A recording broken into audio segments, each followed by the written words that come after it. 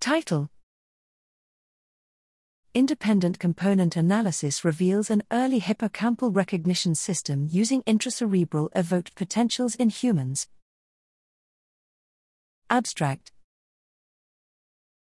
The role of the hippocampal formation in memory recognition has been well studied in animals, with different pathways and structures linked to specific memory processes.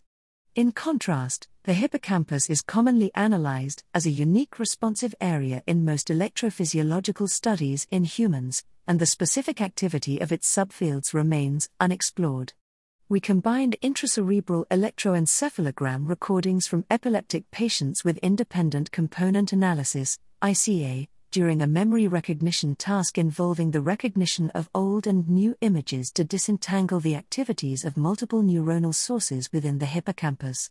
We identified two sources with different responses emerging from the hippocampus, a fast one, maximum at 250 milliseconds, that could not be directly identified from raw recordings, and a later one, peaking at 400 ms. The earliest component was found in 12 out of 15 electrodes, with different amplitudes for old and new items in half of the electrodes. The latter component, identified in 13 out of 15 electrodes, had different delays for each condition, with a faster activation, 290 milliseconds after stimulus onset, for recognized items.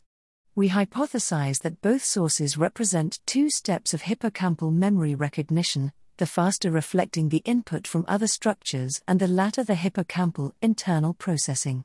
Recognized images evoking early activations would facilitate neural computation in the hippocampus, accelerating memory retrieval of complementary information.